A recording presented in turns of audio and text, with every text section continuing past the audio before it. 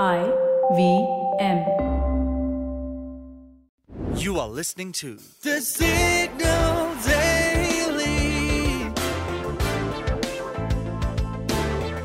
Brought to you by Front Page Studios.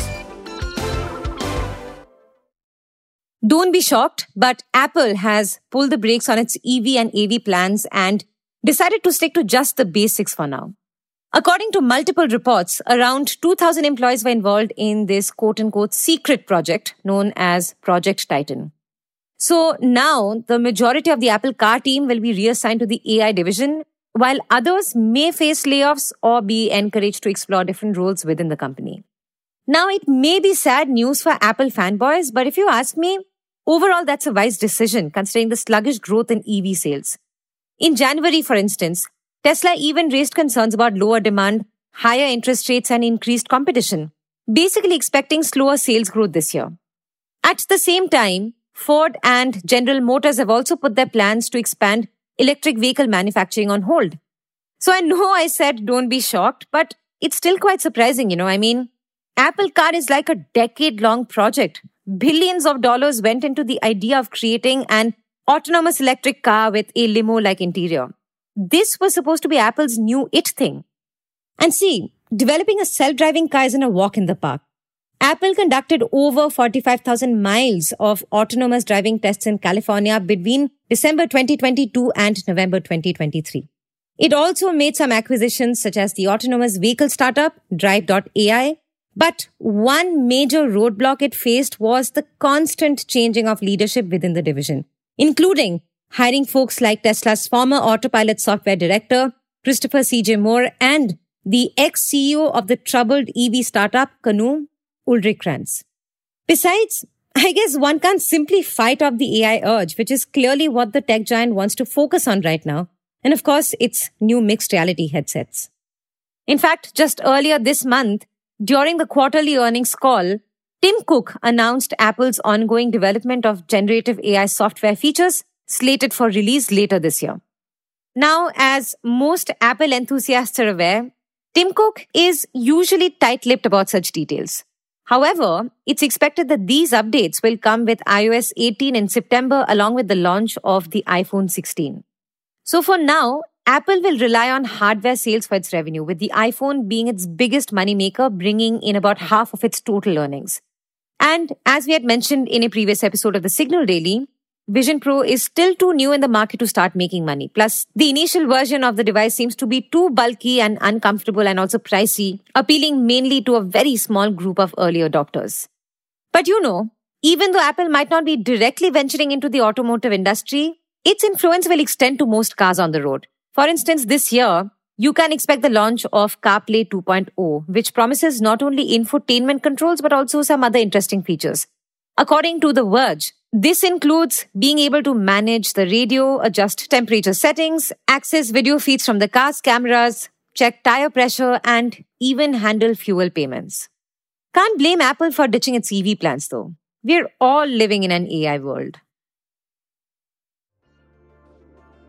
For the next few minutes, you are going to know a little more than you did yesterday. From the world of technology, business, policy, and anything that leaves you with food for thought. Hi, I'm Shawlburi, and this is the Deep Dive for 29th February 2024. Thanks to China being closed off, India is one of the biggest markets for social media companies by the sheer volume of internet users.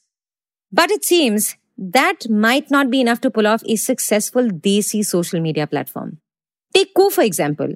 Just 4 years into its blitzkrieg entry, the latest tea as per TechCrunch is that it may get acquired by its rival Daily Hunt. So what happened in the middle? Here's a quick recap.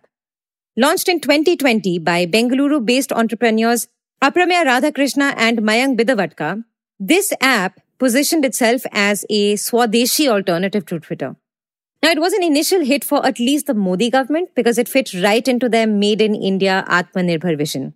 And many ministers and government officials flocked to the app in defiance of Twitter around 2021 and 2022. Subsequently, it also picked up in Nigeria and Brazil. A solid entry by all means. Cut to 2023. It started seeing a decline in its monthly active user base month after month because it couldn't spend too much on acquiring more users. It was also struggling to raise funds and made little to no revenues from ads, which is usually the cash cow for social media platforms. Okay, now how about another example? ShareChat. So this homegrown social media startup, which boasts of Google, Temasek and Tencent among its backers, lost half its valuation last year. Its TikTok knockoff app Moj, which had hoped to capitalize on India's ban on TikTok and build its user base, also saw a monthly user base decline similar to Coup. It made 450 crores in revenue in FY23, up by 62%, but with a massive net loss worth more than 4,000 crore rupees. And interestingly, that's been the general trend. This space is littered with failed Indian social media startups.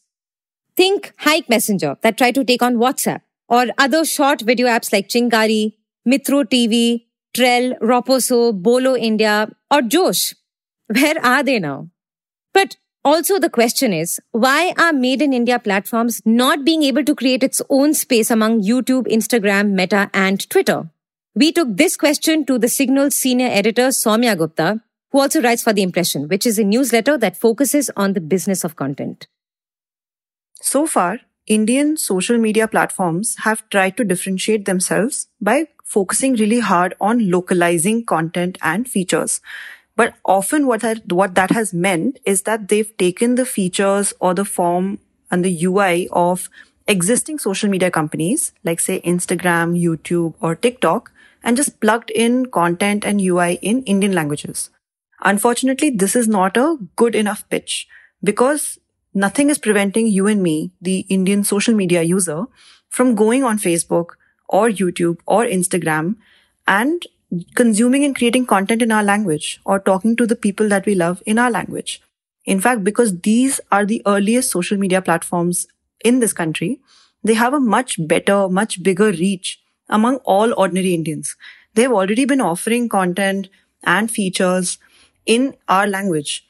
This is something that isn't new to us. Now, in the case of TikTok, for example, there was an opportunity because the government banned it. But it's still not enough to simply copy TikTok and plug it with local content creation. You need many years of patient iteration, careful thinking through of how the Indian user behaves, and a lot of money to burn to be able to acquire a very large, viable audience. If you are a startup that's raising money, like say ShareChat or Coup, at some point your investors might run out of patience. Maybe they need results, and social media may not immediately yield results. Anyway, in the case of short video, there's so many competitors in India, and they still lost ground to Instagram because they just couldn't compete with the kind of deep pockets that Facebook had, nor could they compete with the kind of enormous data insights on the Indian user that Facebook already had from years of running here. So that's one of the biggest drawbacks of homegrown Indian social media apps. But the truth is, it's a tough time for social media companies all over, even the big ones. Stiff competition aside, in the US, tech companies are trying to fight off all sorts of lawsuits against them over allegations of fueling addiction and mental health issues, content moderation, etc. In fact, one such case that is being heard in the US Supreme Court right now could be a game changer. If we try to get into all the details, then it's going to be a topic for another podcast, and perhaps we will cover it in a different episode. But long story short, it pertains to how individual state laws can impact the functioning of social media. Now, if the US Supreme Court rules in favor of the states, which is Texas and Florida in this case, that passed laws restricting online content moderation, such as hate speech or violence, then you can imagine the overall impact that will have on social media as we know it. But in the middle of all this, do you know which platform is doing fairly well in India other than Meta? Take a wild guess. It's just like a dating app except for jobs. That's right, LinkedIn. In FY23, it made 1,873 crore rupees in revenue, up by more than 43% year on year, while net profits soared by 52% to 175 crore rupees. So what's working for it? We'll go back to Soumya here, who's also written about it in the latest edition of The Impression. Ironically, what has worked best for LinkedIn is that it didn't start its journey thinking of itself as a social media platform. It was always meant to be a jobs board for recruiters and for high quality talent. So even today, the bulk of its revenue comes from LinkedIn Premium subscriptions. And a lot of these plans are centered around either job seekers or recruiters in big companies or salespersons who are looking for business leads. Over time, what LinkedIn realized is that people really, really care about the way they are perceived by their coworkers or by the larger professional circles of their industry, or maybe the one that they aspire to be part of. Maybe if you're a student and you want to be in tech or in marketing.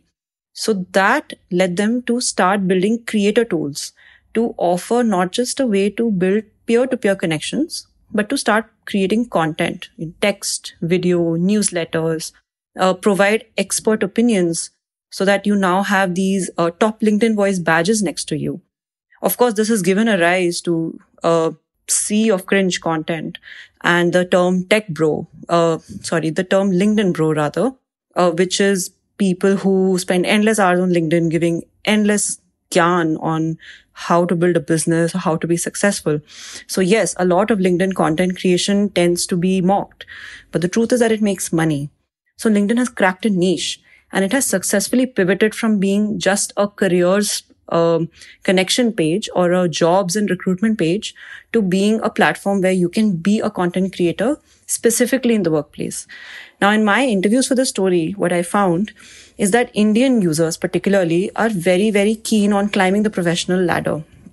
They spend a lot of time thinking about their next career move. They spend a lot of time thinking about who they should contact to get a leg up in their career or to find a mentor.